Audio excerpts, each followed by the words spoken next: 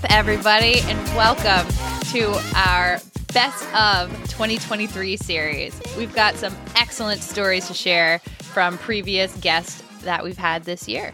In this episode, you're going to hear some awesome love stories, a few Code Browns, never before heard ones, and some possibly involving a little peeing your pants.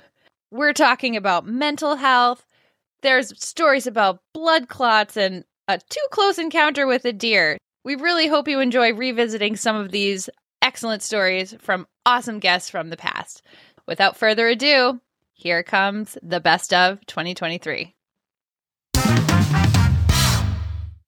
We were mentioning how Ashley is going to kill Eric about his soon-to-be another Iron Man. But tell us about your husband. Tell us about Chris. Do you do a lot of your running with him? Or I know he's been a huge supporter of you on your journey. So tell us more about him. We want to know. Yeah, so my life, husband of mine, an enabler of my running habit. So he's wonderful. He actually has a longer running career than I do. He was a runner back in high school. So he was like a track and cross country star, down in New Jersey back in his day. And I have recently got him back into running, since we've been together for going on 3 years, getting him into a few road marathons, but he's ventured into ultra running for himself. So I roll my ankles more than I care to admit, just, walking on a flat surface. So the trail thing, we don't run together on the trails very often, but we will, do a few, hobby jogs and, fun runs together. But he definitely has taken to the trail running and I stick with my road running. And then we've done a few different races together just to say that we accomplished something together. But yeah. How'd you two meet? So like all great modern love stories, we met online. So COVID started March of 2020 and we met April, 5 weeks in, basically, right at the end of April. Our first date was a 10-hour hike in the Blue Hills. So totally met this guy online for a hike in the woods with his dog at 8 a.m. So I was like, Mom, I'm going out. And she was like, where are you going at 8 a.m.? I was like, I'm going to meet some boy and his dog in the woods. And it went well.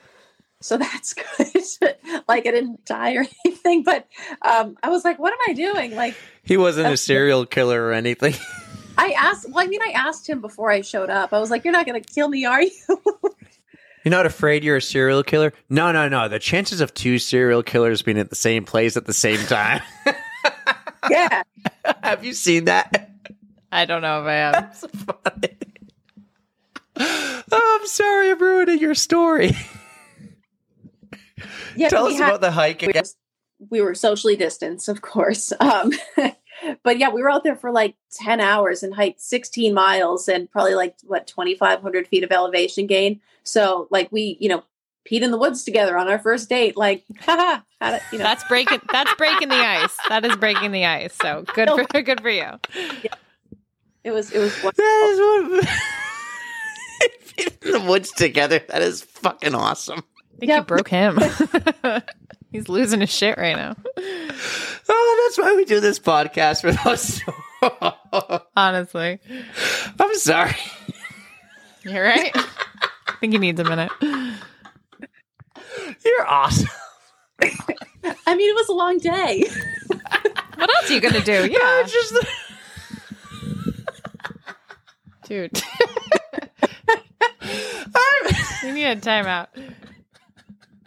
I think you made him cry laughing. This is a first. You didn't even do this for Neil. I'm sorry. He's literally losing his shit. I've never... No one's made me about this. Mm-hmm. Oh, my God. He needs a tissue. Time out. Gotta help him out. Oh, my God. 5 minutes later. She just said she social distanced on her first date and peed together, though. That's the start of Amanda, a good relationship. You broke me, and yes, it's the start of a perfect relationship. All right, stop thinking about it because you're going to derail again. Where were we? I'm back, and I don't know how I'm going to edit that. You're probably not. So I did wash my hands, by the way. Oh, excellent. whatever. You're welcome. Congratulations, you washed your hands. All right. We're not done with Chris, though. You went on your first date hiking. Take us back. Your first date. It went well. You survived. You came back home alive, and your mom was happy to see you, I'm sure. There was a second date and a third date. There was a second date and a third date, and then ultimately it ends in marriage and a lifetime of Hawaii. But our second date was truck. Relationships was being pulled over on the side of the Mass Pike, cleaning dog poop out of the back seat of the truck. So that was fun. And then what else did we do? Yeah, ultimately we just did a bunch of hiking. We didn't even have our first dinner date until like July because nothing was open. So it's a really cool way to get to know somebody. We got to know each other pretty fast. So A love story where they both swiped right. Yep. I don't know if it was that one. That was the one for me, though. Tell me about, I saw something. Tell me about the way he proposed to you. Yeah, so this is a cute story. So he did propose to me in May of this year at the same trailhead where we met for the first time. So we were living in Weymouth, which is, probably about 5 or 10 miles away from this trailhead. He went to the Blue Hills to go for a trail run, and then I would leave from our house in Weymouth, take the scenic long route, and get my 13 or 14 miles done, and run at the trailhead. And we would time it so that way his run would be ending in the woods at about the same time. So he thought it would be a great idea to put the ring in his trail running vest and run with it. Why he didn't leave it in the car, I don't know. No, what happened? Oh, no, he somehow held on to it. So I have a Snapchat of the boy coming out of the woods, just parading out of the woods, running. And then he just said something like, "Hi, honey, blah, blah, blah. How was your run?" And then I stopped the video, and then I was posting it to my story on Snapchat. And I turn around, and he's on one knee, and box is upside down and everything. So I turned around, and I was like, "Oh, I just got a Snapchat of you finishing your run." And then I looked down, and he's just got a ring in a box for me. And I was like, "Oh no." So yeah, I started crying, obviously, because what else are you going to do? And then, I said that I would marry him and stuff like that. And he closed the box and forgot to put the ring on my finger. So it was upside down. And I was like, you got to put it on. And I was like, I've never done this before, but I'm pretty sure that's how this goes. He was like, "Oh my God, yeah, I have to put it on you." So that was how we got engaged, was at the same trailhead where we had our first hike. And then your first pee together. Yeah. I'm sorry. Like it all happened there. It was great. Lots of milestones on that trail. That's really romantic, though. I love that story. He was just so nervous that he forgot to put the ring on. Oh, that's cute, though. That is definitely something to remember, and it's a fun story to share. And I'm glad you shared it with us. Yeah. It was very cute. And then we stopped at the Walmart on the way home and got some beers and had some beers at home. So wonderful. But we're not big into going out and things like that. So we're like, we'll just, get drunk at home. Woo! We got work tomorrow. So didn't something else happen in the 2008 Boston Marathon with maybe a guy who plays basketball? Yes. So my roommates and I had been walking around and having a good morning, got up, we're celebrating, keeping ourselves warm however we could. I may have had a beer or two, and walking back, we're trying to get a different location to get closer to the finish line. I wasn't paying attention to where I was going, and I walked smack dab into a tall gentleman, and I got knocked to the ground. And I'm absolutely okay. I was more apologetic because I felt like the silly person who had bumped into him. And then sure enough, he helped me up, and he quadruple checked to make sure that I was okay. And then after he had left away, my roommates go, "You do know who that was?" And I had no idea. I had no idea. Just a tall, handsome gentleman. And sure enough, it was Ray Allen. Not a big deal. It was just April of 2008, about 2 months before they won the NBA championship. The big three were kind of doing their thing, and they're pretty much the three faces all around Boston around that time. And yeah. Oh, Katie, I wouldn't have known either. Don't feel bad. You just bumped right into him, and oh my God. And he asked you like 4 times, are you okay? I mean, yeah, that's kind of funny. That's funny. He was incredible and very kind, and I hope you run into him one day and say, do you remember me? It made for a memorable experience. Yeah. It was very memorable, and I felt incredibly silly. And had I paid more attention, I mean, I'd only been to a Celtics game at the 300 level, so that's the best level. It is my favorite level. So. Oh, you know what? Can I ask you about Mike? I want to know how you guys met and all that stuff. So Mike and I have kind of a funny history. We got married in 2012, so we're almost at 13 years married. Started dating in 2009. However, so we met the very traditional way on Match.com. But the funny thing was, 2007, when I had moved to Boston, one of my girlfriends, Katie, had said, hey, why don't you come to my Halloween party? You can meet some of my friends, some Hartwick. I went to Hartwick College in Oneonta, New York, but she goes, there'll be some Hartwick people there.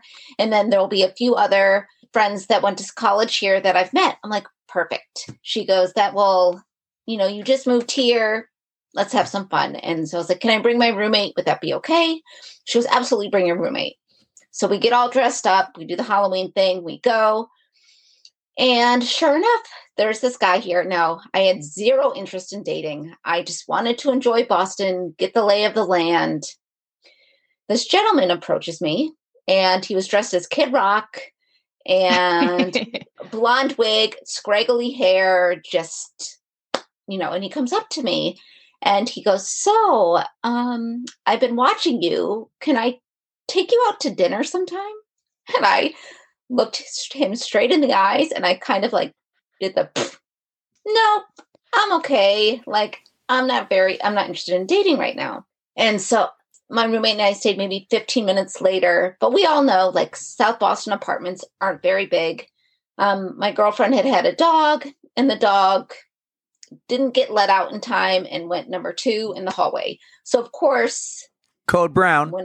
It had a Code Brown in the hallway of the South Boston apartment, which radiated through the entire party.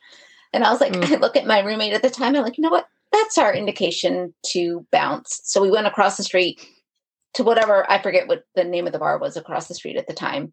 And that was it. I didn't even think twice.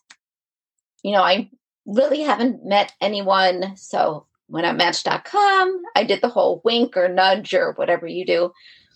And Facebook we connected. Poke. I connected with this guy, and his name was Mike. And we were chatting. Both of our parents had houses on a lake. We had a lot in common.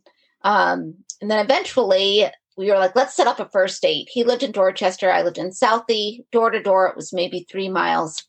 And I'm like, let's go to the Boston Beer Garden right on Broadway. We'll have a beer, see where it goes. Now, mind you, I had to work that day. I was working retail at the time. So we didn't meet up until almost 10:30 at night. I go home. My same roommate who was at that party 2 years prior, she goes, you can't go out right now. It's 10:30 at night. And I'm like, yeah, I know, but and I walked there because I walked anywhere. I had conned him into friending me on Facebook so I'm like, oh, I have pictures of all the baking that I do. If you want to see them, friend me on Facebook. So we did the whole Facebook friend thing, and he sends me a text and he goes, I'm so sorry, but I think this has to end before it begins. And I said, what? Why? And he goes, Katie's Halloween party, 2007. Oh, he remembered. And I said, and he goes, it's kind of hard. My husband loves cars, and I was dressed as a race car girl. And he goes, it's pretty hard. He goes, you're in the background of 3 of my Halloween pictures. Oh. So he goes, he said to me, you turn me down once, I don't need to be turned down again. Oh. Standing his ground. I love it, Mike. Good on you, Mike. So what are the chances that, we meet 2 years prior, I say no, and then 2 years after the fact, we meet and we go out. So we close down the bar and the rest is history. Mike, you're a good guy. That's just a great story. And there's times when I meet you or Shauna or somebody for a run, and I'm like, this isn't good going in. And about 3 miles in, usually less than that, then it happens. Yep. Shit happens. Yeah, it does happen. I think for me, the most curious thing is that it happens even if I go before. Oh. Like sometimes, like I'll go before, I feel fine. And then usually it's like if I have like a hard effort in the middle of a long run, 3 by 1 mile at half marathon with a mile recovery. It's during like the second recovery mile that all of a sudden my body's like, and we have more for you. Congratulations. And I'm like, okay, well, that's anyways, not a prize you want to win. for the prize. It was given to me unwanted. Do you ever get nervous before a race like Chicago? You had an A goal. You had a goal of making the Boston Marathon and getting the qualifying time. And you're like, shit, you better not screw this up for me. So I fully intended on like just letting it happen if that was the case. And if you read my recaps, I don't know if you did, but I wrote some recaps of the Chicago Marathon, and I didn't, number 2 never happened, but I actually peed my pants that day at least 12 times during the marathon. I could not, it was like mile 2. I don't know if I was like too cold at the start. I had a ton of electrolytes in my bottle. I didn't think I was overhydrated. Well, regardless, whatever it was like mile 2. And I was like, okay. Well, I know what those porta potty lines were like at the very, like right as you were about to go into the corral. They were insane. They were so long. And I had gone twice before. And anyway, I knew myself. I felt that. And I was like, this is going to be happening today. And so I just remember the girl who I was running next to at like mile 3.5, she like had pulled off to go to the bathroom. And I like watched how far she had to run just to get to the porta potty. And I'm like, no, not today. So lose so much time. I just let it happen. And then at the next aid station, I put a water on me and drank a Gatorade. And I was like, okay, that's fine. And then after that, every aid station, it just like happened. Like every time I took a sip, some came out. I don't know at that point if it was like pelvic floor dysfunction or what, but I could not keep it in. It just like kept coming out the whole race. And I felt fine. So I was like, well, it's clearly not hindering anything. And anyway, by the end, I was like, I couldn't even keep track. I couldn't even tell you how many times it just kept happening. Well, peeing yourself is fine because at the end of the race, no one's gonna know. No one knows No one knows. Unless they're right next to you and they smell you. No one knows. It's Right. not like Addie when she crapped herself 3 times and the people at the finish line have the water bottle in the middle and they go, "What do we do with her?" You can. There was a long run where I did crap my pants and it was like daylight, right? And I knew people were looking at me. Like I had short spandex shorts on. It was like all down the back of my leg. Like, but I'm not going to stop in the middle of my log. I'm so stubborn. I think that's the thing too. Like even if I'm close to home, I'm not going to go home to like change my pants if I'm in the middle of like a hard session. Like I'm going to finish the hard work block of my run and like, then I'll go fix it. I am stubborn and I like fully admit that. That's like a true athlete though. You have a workout, you have what you got to do. You're going to finish. Why not? If you're already a mess, what difference does it make? I appreciate that. That's what I'm saying. You know, Right. I'll just like sit in the grass for a second and like roll around and then get back up.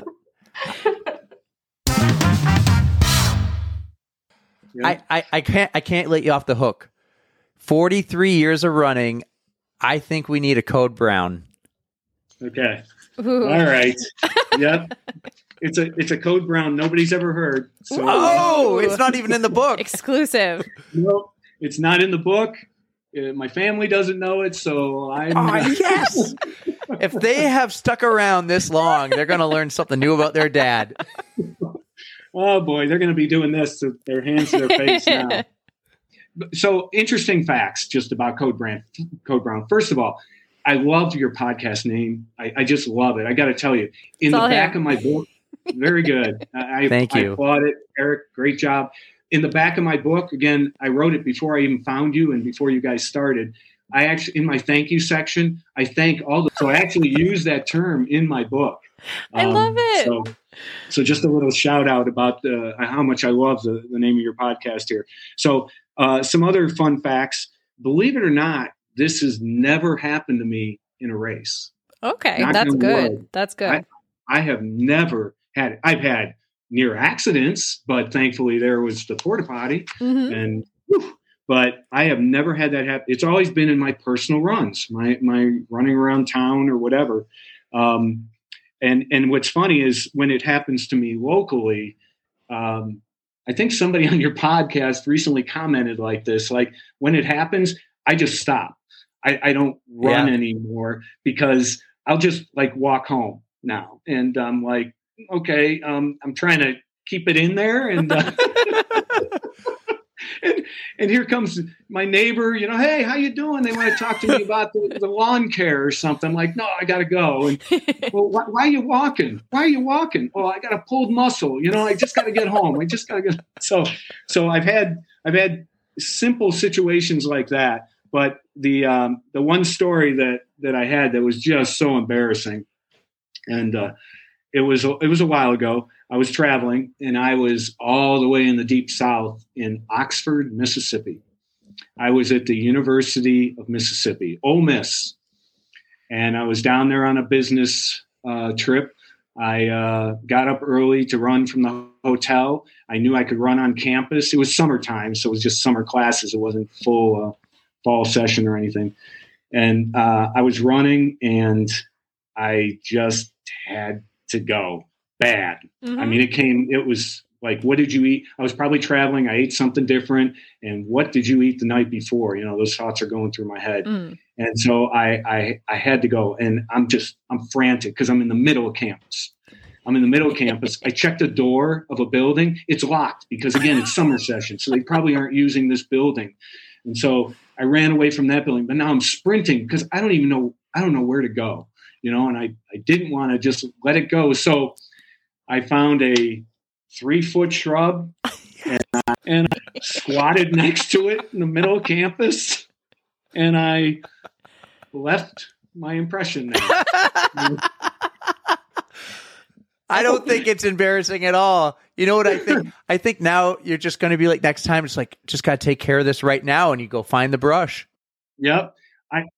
And here's Eric, this is what really brings back a funny memory was when you had your brother on, Alex. Yes. And if I remember his story right, he had one in the woods, and then all of a sudden he noticed the guy on the porch. Yes. Reading his paper. Yes. My biggest fear was there's got to be somebody that just saw me do this. There's got to be somebody. Right. But I didn't see them. And if I did, they were just being cool. Like, oh my God, I can't believe that guy just did that right in the middle of this courtyard. So I'm embarrassed still to share that story. I've never shared it before. I did not go to breakfast with my colleagues and share that story that day. That's not a breakfast story. It's definitely an On the Runs podcast story. The exclusive Code Brown from Patrick. So one of the things you really want to talk about was running and mental health, and some things that you've dealt with throughout your life and your childhood. And you mentioned this to us quite a while ago. So we wanted to have you on to come on and talk about that. Yeah, I kind of think like tying in, running with mental health is so important because we all are as runners, we know, are very competitive people. And so we tend to get wrapped up in our own thoughts. We use running as a way to escape those thoughts. It's you as the pavement, whether you listen to music, a podcast, or you don't listen to anything and you kind of go out, just listen to your feet pounding. It is a good way to de-stress.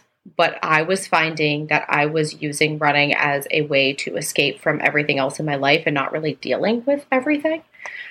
I had a very rough childhood with a lot of trauma that I really needed to deal with internally, and I never talked about it because people don't talk about that thing. It's kind of like a taboo topic of I go to therapy. I've been going to therapy for well over a year now. I absolutely love it. Ever since I started going, looking at myself a year ago versus where I am now, I'm in a much better headspace. You might not always be exactly where you want to be in certain situations, be it, friendships, a relationship, running, parenting, work.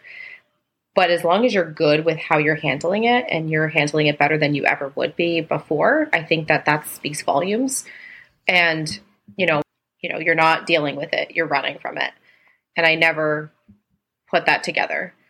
I can go run 20 miles and still feel crappy about the same situation. I'm never going to outrun the problems until you actually face the demons. You deal with that. It's the same with trying to be in a relationship. You're never going to be able to do that until you face what's going on inside of you, or be the best parent, or be the best version of yourself.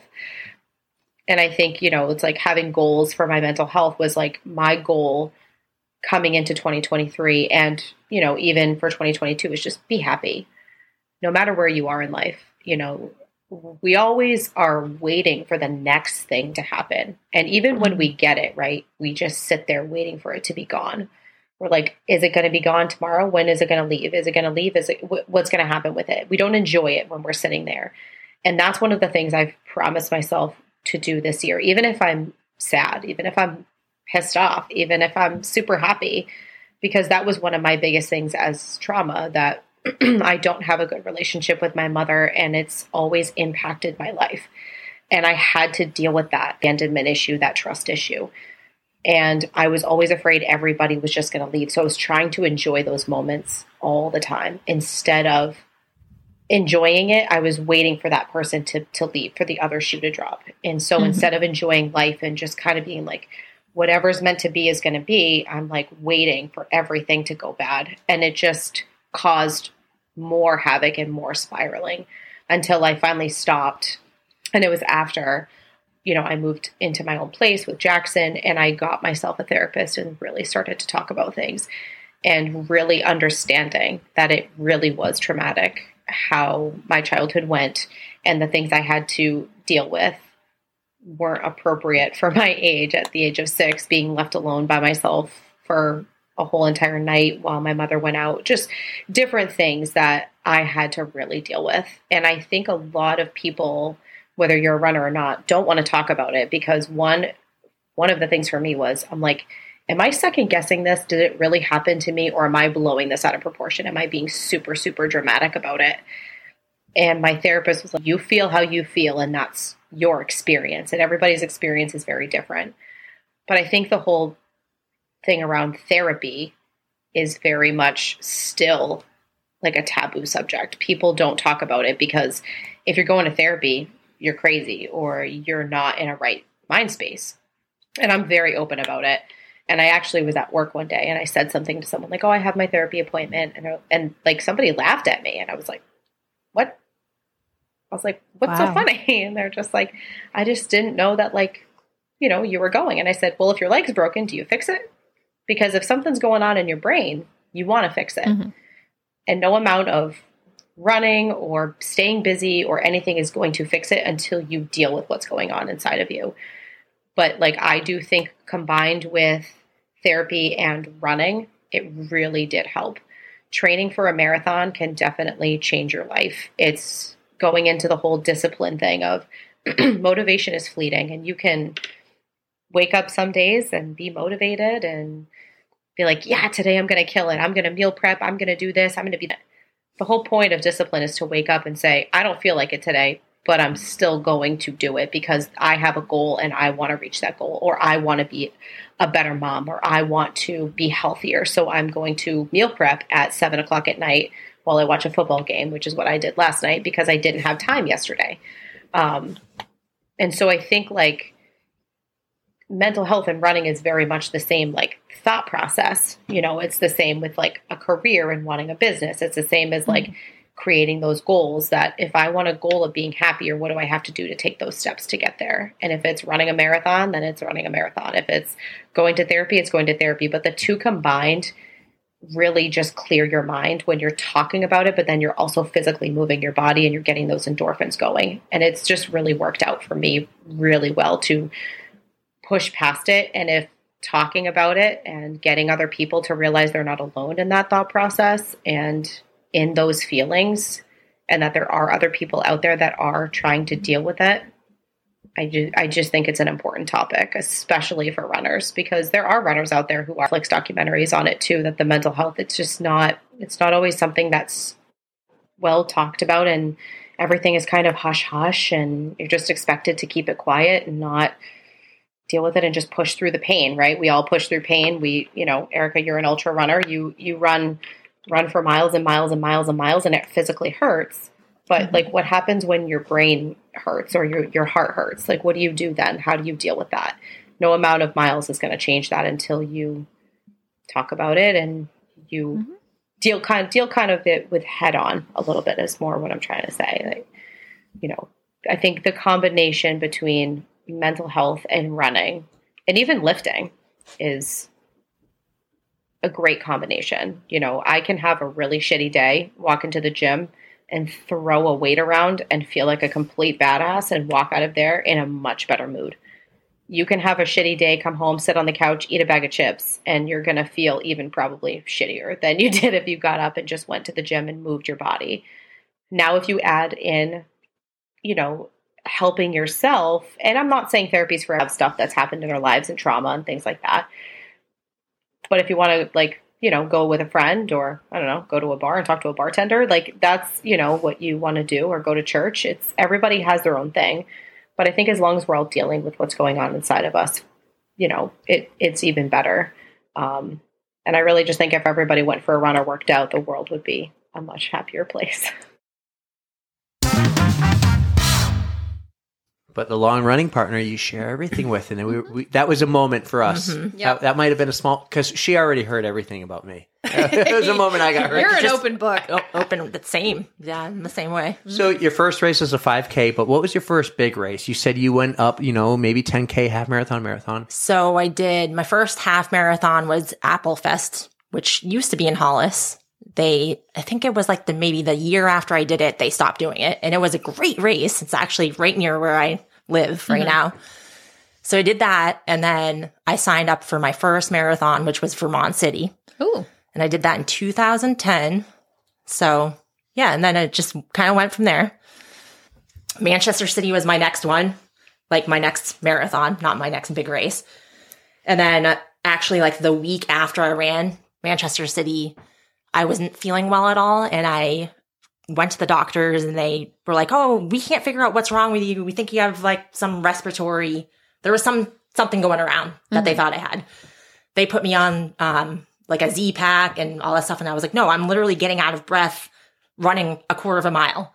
And I don't know what's going on. They're like, no, that's probably what it is. So I take this. You're like, no, but I'm a runner. This doesn't happen. Yeah. So I take this medication, and then I think I'm starting to feel better. I was like, oh, I think I might be getting better. And I had a follow-up appointment. So I canceled the appointment. And then it was 2 days later, I woke up. I wasn't feeling good. I had to go downstairs. So go down to the basement to get the laundry, and I'm walking up just that one flight of stairs. I get to the couch and I was doubled over, like my head between my legs, gasping for air. So my husband at the time, he's like getting ready to go to work. And he said, hey, take it easy today. Like, I don't know what's going on. Just like, don't do anything strenuous. Just hang out, relax. And I had to return the Comcast cable box. So I drive to Nashua. I walk in from my car into Comcast, was like 20 feet, completely out of breath. So I call my mom, and she's like, you need to call the hospital. I had no idea what was going on. So I think I'd been to the doctors 2 or 3 times over like 3 weeks at that point. And so I went, and they did my oxygen levels, and they were super low. Oh, shit. So they were like, yeah, I don't know about this. They were like, you need to, I was at the urgent care. We're taking you by ambulance to the hospital. And I was like, whoa, like, what is going on? They're like, well, they did x-rays too. And they said they found nothing in your lungs. So we think that you might have blood clots because they don't show up on x-rays. Ooh. But your oxygen levels are insane. And they did blood work too. So I got there, and I'm at Southern New Hampshire. My parents are down there too. And I'm like, why is this taking, like, I just want to get out. Why is this taking so long? They're running all these tests. finally someone's like, you're not going anywhere. Oh, no. So I had 4-inch long blood clots in both of my lungs. 4 inches. Yep. And the doctor was like, yeah, you definitely ran a marathon with like blood clots in your lungs. Oh my God. Yep. So I was in ICU for like 8 days and then 3 days more in the hospital. And the doctor said, you might not ever be able to run again. So that was a weird year. Well, you certainly proved them wrong. That was a weird year, yeah. Holy shit. Holy shit. Yeah. So that things were a little bit slow after that. And then I ran Cape Cod, I think that year. Whoa. No, blood clots. Let's stick with blood clots here. How did you recover? What was the recovery process? Did they just put you on blood thinners? Yeah. So when I was in the hospital, I was like hooked up to blood thinners. And then I had to be on Coumadin for however long. And I had to be like really careful. They're like, you can't run because they don't want you like having the blood clots break up and like go out and move. So dangerous. I couldn't run. They're like, don't do anything where you might fall and bruise yourself easily because you're on blood thinners. So don't do anything where you cut yourself. So there was like some really weird things. Like one time I was watching the Celtics and I bit into a cracker and it cut the roof of my mouth open and it wouldn't stop bleeding. So I had to go to the emergency room. The first thing you did wrong was watching the Celtics, but besides that. Yeah. So I had to go to the emergency room. I had just this cut on the roof of my mouth that would not stop bleeding. So, and then like, the next couple of years after that, I had to be really mindful of my body and just like listen to how I was feeling because if I would get out of breath easily, then I'd have to go get checked. Like, do you have a greater chance now of getting blood clots? I don't think so. I think that like they could never determine like why I got them in the first place. Okay. We don't know how you got them, but how did people get blood clots? It's just a thing? That's the thing was when they found out that I had blood clots, they asked me on long trips. No, they couldn't pinpoint it. So there were birth control. 4-inch blood clots in both of your lungs. Yeah. Just those two spots or anymore? Yep. Lungs. Yeah. So that was crazy. You ran not just any marathon, the Manchester Marathon. Yeah. So I ran that. So that was 2011 and they were like, you might never run again. And then I ran a marathon in 2012. Just because your lungs are damaged? Like why you will never, you hear about someone who has a knee replacement or a hip injury. Well, they say if you're on, because you don't actually get rid of the blood. Yeah. And you don't really get rid of the blood clots. It just breaks them up and they go into your body just smaller. Yeah. So the blood thinners, they basically said, if you're going to be on blood thinners for the rest of your life, you might not be able to run. And are you on them right now? Nope. No? Nope. That's a comeback story if I ever heard one. Holy shit. We didn't even have that in the show notes. That's insane. Yeah. So then in 2012, in October, I ran my third marathon and that's my PR. It still stands as my PR to this day. Never beat it. Okay. Where was that? Cape Cod. Okay. Yeah. I got to go back. Perhaps in his whole life, he's at like 40 straight Boston marathons at the time, give or take a few, right? And the doctor said, you'll probably never run again. He goes, okay, that's the card I was dealt. No big deal. And I was kind of like, wait, what? I was like, what? What were you like? So it was 11 years ago. So you were only running for 3 years. Yeah. Were you like, I mean, so I was kind of devastated. And yeah, it's crazy that, Mike was like, oh. And you mentioned earlier seasonal depression. I don't know if that was something back then either, but then, a lot of people use running to help. Mm-hmm. And then you just lost that avenue. Yeah. Yep. So that is my number one reason why I run is, so I've had one other injury since I've only had one I've had two running injuries and one was a stress fracture. And I think that my husband doesn't ever want to see me get injured again based solely on the fact that I'm a miserable human being if I don't run. So he also doesn't like it when you run in shorts. Oh, he is not a fan. Yeah. It has to be really cold. It has to be, yes. You have a rule, right? He has a rule, and if the temperature is below freezing, I don't ask anything. This is the one thing I'm asking of you. I was like, okay. Totally cool. Right. I think I've heard that from someone else on the podcast too. I think Katie's husband, Mike. Yep. Yeah. I was like, oh, okay. All right. Not that he's a controlling guy. He's just looking out for you. Nope. He's Spencer's out there looking for the best for Lindsay. Well, his thing was, you're a huge klutz. And so what happens if you're out and you're running and it's icy out and you're wearing shorts and you fall and you hit your head and you're laying there in shorts and blah, blah, blah. And I was like, Okay. I mean, I see what you're saying. And so you're not on blood thinners now, but if you were to fall and cut yourself, are you at a greater risk? Right now? No. No. Okay. No. It's like She good. It's like it never happened. Like She it never good. happened. Wow. Cool. That is a comeback story. Wow. It's pretty amazing. Like I said, we're going to go off track here on the notes. It wasn't even there. Sorry. I love it. It's funny because I don't think about it that much. And then I was like, I knew you guys were going to ask me kind of about my running journey. And I was like, oh, yeah, there was that one time That's where a I had those huge blood part. clots. Yeah. I just ran the hardest marathon in the state. And then apparently I had blood clots in my lungs. Not a big deal. Super badass hero over here. Just stubborn and dumb, probably, a lot of times. So I'm starting out the race. I have a good swim. It was my first time in the amateur field in 6 years. So I was like, this is kind of weird, but I got out, I had a good swim. I was on the bike and I was having a great day on the bike. I mean, the first time in a while that I felt solid on the bike and felt, maybe because I was in that amateur field and it was like a little more fun for me rather than chasing like I always was in the pro field. It's like no one out there. It felt like it was just like in the mix and it was just like fun. And like, I was feeling really solid and I'm coming to the bottom of Eric. You'll know where this is. Mile 40, like where Duplessis is. Yeah. You're going to do this big climb. Okay. And then you get free mileage and speed all the way down this big climb because it's like 8 miles downhill and you're going about 50 miles an hour. Well, you have to climb up first before you do that descent. And then you just descend into T2 and you start your run. It's great. And so right before I'm heading up that canyon or whatever you want to call it, I don't know if it's like a canyon, but it's an ascent. Right. And I see Mike and he's like, babe, you're doing awesome. You're killing it. And I'm like, cool. I'm like, yeah, I feel great. And I'm just like, all I have to do is just do that last blip. And I like climbing. So I'm like, great. I just have to climb. And like, I always like that better because you're not like yo-yoing with people. It's not like mayhem, and then you just get that free speed. So I'm heading up there and within the ascent, there are some descending points where you're going 25, 30 miles an hour down some of those descents, to climb back up again.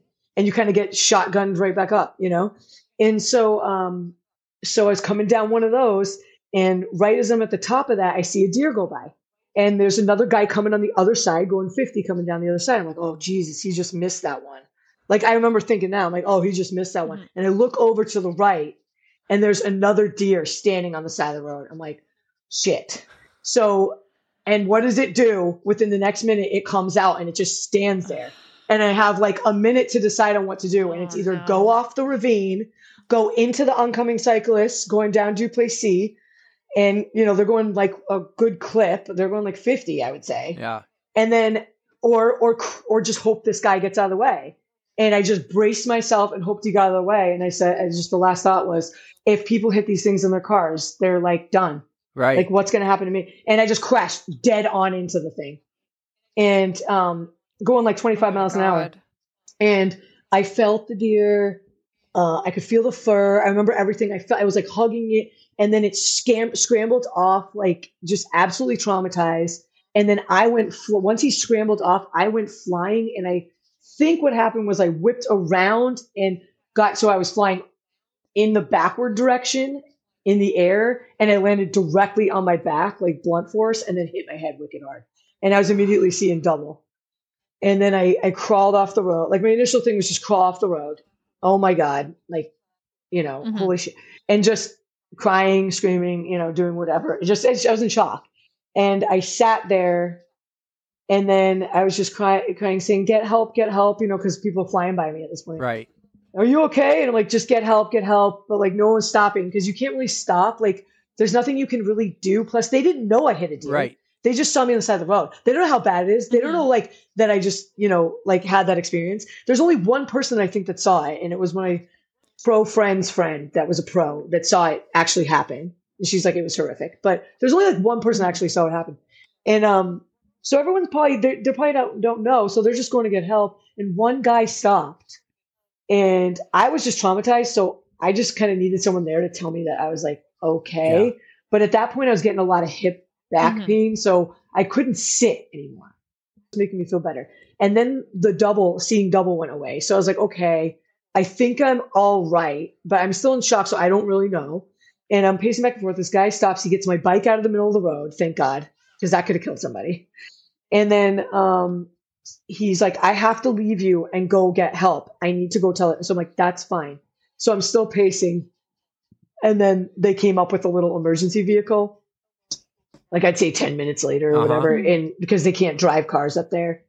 And so they drove that little emergency vehicle and they're like, what happened? There was another guy there that had popped a tire and he had walked down and he was to where I was and they were talking to him.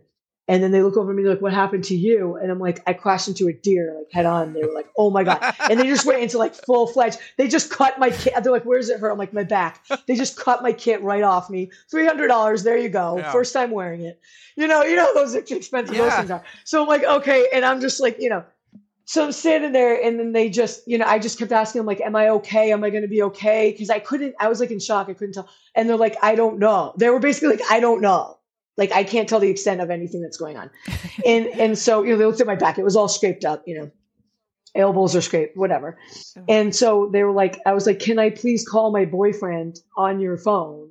And they're like, yeah. And I wanted him to hear my voice when he got that call because I knew he'd be tracking me. If he didn't see the tracker moving, he'd probably think I got a flat or whatever. But if he saw a phone call coming in after that, from Quebec, I mean, I didn't want him to hear them first and go, oh my God. Right. So I just wanted him to hear my voice. So like, babe, I'm okay. I hit a deer. And he's like, what? And then I passed it off to them because I couldn't even talk. Babe, I'm okay. They were all in shock. I hit a deer. Yeah. He couldn't believe it. What? He thought, I thought you were going to fly. Like, what? So then he raced to the med tent and they took really good care of me down there. The guy, they put me on a stretcher, brought me into the med tent. They're all, freaking out down there because they heard what happened. They get notification before you actually get there. They were amazing in there. It was like 4 nurses and a doctor to me, like, just all of them on one person, right. Wow. And doing everything they could.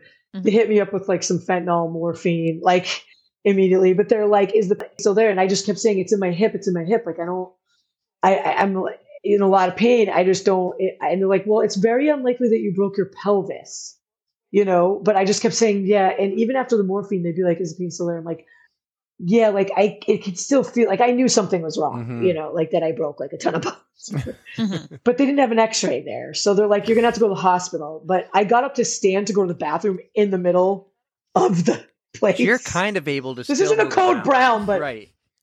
Yeah, I was able to, but once I went to do that, I was in such agony. I couldn't like even stand up or sit. Like sitting and standing was just agonizing. And Mike's like, okay, we need to go to the hospital. We can't just trust what, So that was the worst, was sitting and stand. I could not sit down or stand up. That was just agonizing. So went to the hospital, but we couldn't get his car out of, his car was parked in a place where they had blocked off. Right.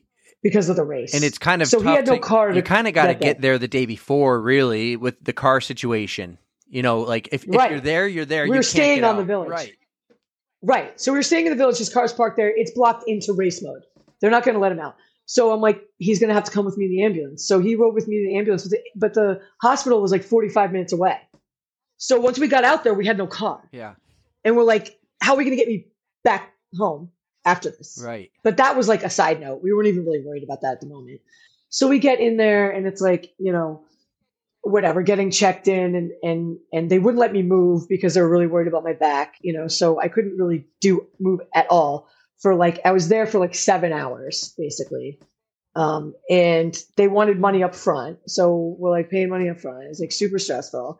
They finally got x-rays of me so the guy comes over and he's like, I really don't want you moving at all. Like he was worried about a compression fracture or an unstable fracture of my spine. He had a feeling that I'd done something to my spine, but we didn't really, because by looking at it and where the blunt force was, he could like see, but, so they took x-rays and they found out that I'd fractured the 2 transverse process, which are the L4, L5 bony things that come off your spine. Yeah. So they connect to all of your like ligaments and everything that attaches to your hip. Hence the fact that I was feeling like I couldn't stand up or sit. And then I broke like a bunch of ribs on the right side. So my whole back was just, and so I laid there I was only there for like 7 hours, but like, we didn't want to move from that hospital. Like, cause I was waiting so long. Mike's like, should I just drive you to Burlington to get to America to like so we don't have to pay up front and all. He's like, but I don't know if we should move you because if it's not a stable fracture, then. So we found out it was a stable fracture, which meant I was going to be able to travel home, which scared the crap out of me at that point. But, but then we knew like I can move and I'm not going to like displace this thing. He's like, you're not going to displace it. You know, you just broke those 2 bony protrusions that come off your spine. You know, you're going to be in a lot of pain, but you're not going to like further damage it by riding home, you know, or whatever. So that was a big relief. Then we were like, okay. But I was still petrified to ride home because I was like, I can't sit for that long, 6 hours in the car. Right. I mean, it's a long drive. And broken ribs. It's 6 hours. And if you get stuck in traffic in Montreal, I mean, you're looking at, you know, right. God knows what. I was like petrified, honestly petrified. So we go back to the hotel. It was like Mike had to get a ride from some poor soul that was there with his daughter and have him drive back to get Mike's car. And then Mike had to come all the way back to the hospital to get me. Finally, we get home at 9:00 at night. I had no clothes because they cut everything off me. So I just had the little gurney, like hospital gown with nothing on underneath it. No shoes, no clothes, gown, you know, nothing on underneath. Oh, wow. Walk into the hotel room with like scrapes all over me, sweat, drool, hair all over the place. No, it was hilarious. I'm shuffling in there by myself because Mike's going to get the car. So I didn't even have him to explain to the hotel people at the Village, like why I'm coming shuffling in looking like this, like a crackhead. And I'm like, literally like, okay. I'm like, hey. And I just walked right by them and just gave them a wave and just like zombied it cause I was in so much pain. I was on morphine, but I was in so much pain. So I was really out of it. I thought you'd been breaking out of the hospital or something. Yeah. I mean, it looked like I had broken out of somewhere. I mean, seriously, it looked like I was just, I mean, it was like a movie. So I get into the elevator, I get up and I was pretty much in agony, you know, then, and then the whole ride home was it was pretty much a nightmare. And then it was, I got to get to a spinal specialist, you know, and get so that's the story. That's what happened. We got me home. I had to keep getting out of the car though. Yeah. I got to the sitting was agonizing, because what would happen is I'd be sitting in the exact part where I was sitting that would be pushing up on the part of Mike's car, the seat was exactly where I broke it. Like right on that side there on the L4, L5, right on that like little like area down by there. It was just pushing on that part, plus the ribs, you know, but that was what was agonizing because it was just pushing on it. So I'd have to get out, walk around. And once we got closer and closer, I'd have to get out more often. And then, you know, I mean, I was still on morphine, but it was still like, it still hurt so much. I couldn't believe it. Honestly. That's a 6-hour drive on a good day. Yeah. I mean, luckily we didn't hit a lot of traffic in Montreal, which saved me. Because if that had happened, I don't know if I could have sat in traffic, like, because I had to keep getting out. Right. How many pit stops do you think you made? I don't know, like 10. I think. Yeah. I just At least I would just have to get out and walk, but that made me feel better walking. Yeah. It was sitting and sitting up and standing up, sitting down, because it controls everything in your core, that area. Once you get through Montreal, it's just long, straight highway, pretty boring, all the way to Concord, really. Yeah. So. Yeah, and I was just like in agony, honestly. Yeah. I was like, deep breathing. I felt, I don't know. I made it though. I made it. And when I got home, I was pretty rough shape when I got home that night. But then, the next day we were able to see the specialist, and, it was the pain that was bad, but when I went to the specialist, he's like, you're going to be okay. Mm-hmm. This doesn't need surgery. You don't, you're going to be fine. It's going to heal. The pain is going to be the problem, and it was indeed painful, but I knew I was going to be okay. So I was all right. I was like, if it's based off pain, there's a lot worse that could have happened. So I was lucky. But yeah, we got an exciting 2023. I can't believe this is episode 38. Yeah, we've got interviews lined up every Monday for the month of January. Erica is so thrilled with me because he booked me. I just, all of a sudden, one day she goes, my calendar shows an interview every Monday. And I go, yep. Well, I knew you had to take some time off for Japan, so I wanted to book them up quickly. Oh, yeah. We're going to bank a few and see how it goes. But yeah, you guys are going to love what we've got coming up for you. It's awesome. So I really appreciate you doing this with me, Erica. It is year 2 of the pod. I love it, man. That's why I put up with you. It's a lot of fun for me, too. That's why I'm your best friend. Remember you said that about a month ago? I'm your best friend. Yeah. Hey, by the way. Oh, your new watch. What do you think? That is huge. That is... I feel like I would whack that on everything. Well, it's just a very large watch face. And I mentioned earlier on the intro, the other ones felt small. So this one is big. It's probably a little bigger than my old Garmin. And I tend to walk into walls a lot. So I am going to definitely get the protective screen on there. Screen protector, yes. Yeah. Someone goes to me one day, all right, I want to hear something. Everyone introduce an icebreaker and tell us something about yourself that no one else knows. And I go, my name's Eric, and I walk into walls a lot. That was the one thing. Good to know, man. I don't walk directly into the wall. I just cut. Just picture you. I cut the corners. Honestly, I do the same thing. If you're looking at my Fitbit, it's all scratched up just because I'll just turn and arms flailing, whacking walls too. Right. So cool. All right. This was a ton of fun. A good night here. We had another epic interview we just did. So she was awesome. Dave, you're going to love her. Football related. Buffalo Bills Mafia fan we just had on. So give away all our secrets, man. You it's okay. I want them to be excited. Teasers, I want them to be excited. So the other thing I want to just tell you guys about is we're going to try to do episode releases on Tuesdays. Tuesday is going to be our day. We never really figured it out last year. We were kind of all over the map, and I got a goal. Erica, cover your ears. I want to do it every Tuesday. Every single Tuesday? Oh, you were supposed to cover your ears. You heard that? Well, my headphones are covering my ears, but we will see what we can do. We've got 6 hours a month to play with, so fill them however you can. All right. That will help with the Instagram Live. So there you go. Everybody out there, really appreciate you listening. If you don't follow, please give us a follow on Instagram. We're at On The Runs. You can email us. Our email address is at ontherunspod@gmail.com. We appreciate if you go on to Spotify or Apple and give us whatever star rating you think we deserve and whatever comment you think we deserve. I've never really asked for you to do any of that, but you know what? I think I might just have to put it in my reel because apparently it helps the algorithm. I'll take it. We're back for 2023. We are not going to stop. This year is going to be great. We're going to keep growing, and we're so glad you're here with us. So with that being said, let's roll out that new intro music. And Erica, don't forget to stretch. 3, 2, 1, yeah!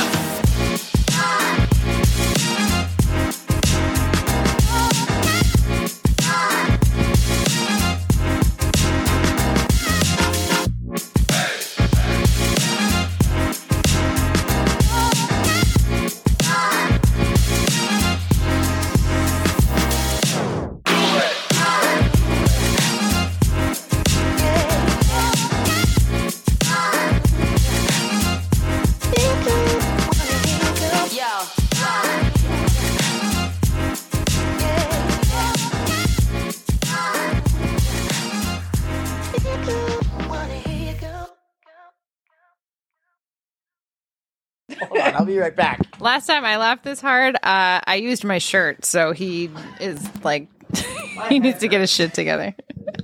Oh man. Yeah, you broke him. You broke him, Amanda. Nice.